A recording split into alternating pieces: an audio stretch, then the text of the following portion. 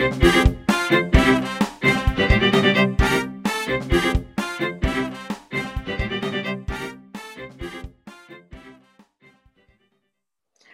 everybody, and welcome to today's episode of the Communication Coach podcast. And we're going to be talking about how to have a difficult conversation or a challenging conversation, whichever word is best for you. So first of all, we are going to look at what a difficult conversation is. Now, for all of us, that will be slightly different. Of course it will be. But many of my clients say that this is where they really struggle on how to have that difficult, challenging conversation, whether it's at work or whether it's at home. They struggle to actually start the conversation. They struggle to know how they're going to follow the conversation through, or how to even walk away from the conversation when it's ended. So first of all, today, we're going to look at what is a difficult conversation, and then we're going to come up with some tips around how you can deal with them.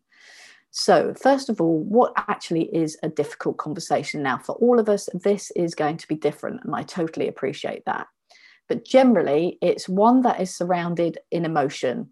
So we often come at a challenging or a difficult conversation from an emotional perspective, not a logical perspective. So our brain, let's be really simplistic, is split into two. One is the emotional side, one is the logical side. And when we're having difficult and challenging conversations, we often are driven by our emotional side of the brain. Number two is that they will probably have a consequence of some sort. And the consequence you might fear. And most of the time when we have difficult conversations, which lead us to become emotional, it's because they're fear driven. And that fear is driven by a loss of some sort. So the consequence might be a loss. It might be loss of a job. It might be the loss of a relationship. It might be that you fear that the other person is going to have an adverse reaction to what you say, but it will be driven by a fear, and that's what causes the anxiety. So anxiety and anxiousness is generally a fear-driven emotion. And the third one is that you're worried about the outcome. So we know that it will have a consequence or an outcome, and you're actually worried about that outcome for whatever reason. And so it plays over in your head. Perhaps you can relate to this, that you've sometimes had to go and have a difficult conversation with somebody, and it plays over you in your head, and you make the conversation up in your head before you even have the conversation. It's personal to you. So you might feel that the other person has criticized or said something about your opinion. And when they've challenged your opinion or your belief system, then that has caused an emotional response in you. Often we find with difficult conversations or challenging conversations that both parties come at that conversation from a perspective of being right. And you know, as human beings, we like to be right. We can't help it. It's just the way we are. It validates us. It helps us to feel valued. But sometimes when we try to come at something from being right perspective, it hinders the conversation and immediately puts a barrier up.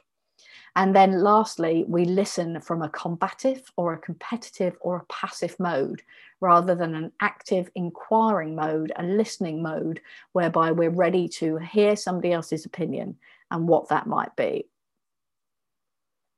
So let's look at some ways that we can deal with having difficult or challenging conversations, whichever word you want to call it. So the first one is to plan. And I find this really interesting because a lot of the time we don't plan for conversations. Most of our conversations are unconscious, not in the conscious present moment, and we just go blur. Perhaps you can relate to this, that you don't think about what you're saying, you don't think about what you're doing, you think about the consequences, and you've built it up in your head beforehand, but you haven't actually come up with a plan of when and where to have that conversation and what you want from that conversation. So the first one is to plan. Think about what you want, your objectives from that actual conversation. Then practice. And again, this is something people find very difficult and alien to do around communication. They're like, well, why would I practice? So communication is a skill like any other skill. And every other skill you have, you practice. And you practice and you practice until you get it right. And often you don't get it right all the time. And so you have to keep practicing. So I'd love to sit here and tell you that I nail it every single conversation I have, but that's not true. I have to practice all the time. I have to be consciously aware of what I'm saying. And those are the conversations that are far better and have a better what's the word I'm looking for? A better outcome. Sorry, that's the word I'm looking for. A better outcome at the end. Gosh, that completely slipped my brain then, the word that I was looking for. So the outcome, a better result. Then we look at looking at the conversation from the other person's perspective. So often we will go into a conversation from our perspective and our perspective only, which means we think about ourselves and what we want from it. And that's fine, there's nothing wrong with it.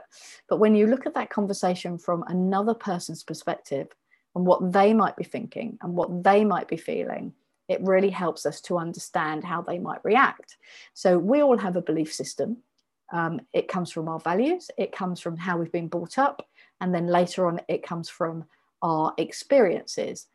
And everybody else is the same. They all have their own belief system. So when we stop and we look at the conversation from the other perspective and we ask ourselves a couple of questions of what's going on for that other person, what is their belief system, how are they likely to react, why might they react, what emotions might they be going through when they do react to that conversation, then we can plan a lot more clearly for what we're going into. So if we know what's going to happen, or we can preempt what might happen, we're all human beings. And so sometimes it doesn't happen.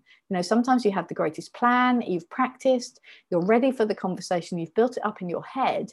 And yet as soon as you start speaking, the other person cuts straight across you with something that you weren't expecting. Now, if that does happen, a way that you can just slow everything down and pause it is to listen, go into your active listening mode, and then to summarize what they've said to you so that you can pause, reflect on what's happening, and buy yourself a bit of time to keep your emotions under control, and then carry on with the conversation that you'd had in your head once you've finished with their side of the conversation. So there are the 4 things that will really help you. If you plan it, that includes the timing. So I always find that if you want to have a challenging or difficult conversation, don't do it when you've had a drink, because your emotions will become 10 times emphasized than they would do normally. Don't do it when somebody else is really busy, that you can see they're extremely busy and that they haven't got time for that conversation, or that something else is going on in their life, or that they've had a drink.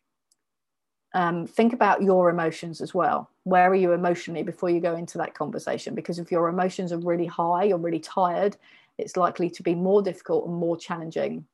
So plan it. Think about what you're actually going to say. Practice what you're going to say. If you have somebody that you can trust, sit down with them, speak to them and say, this is what I'm thinking of doing. These are the reasons why. This is what I want to achieve. Then think about the conversation from the other person's perspective, what they will be going through, what they believe to be true, especially what they might believe to be true around the situation or the scenario already, and just jot down some notes in your planning.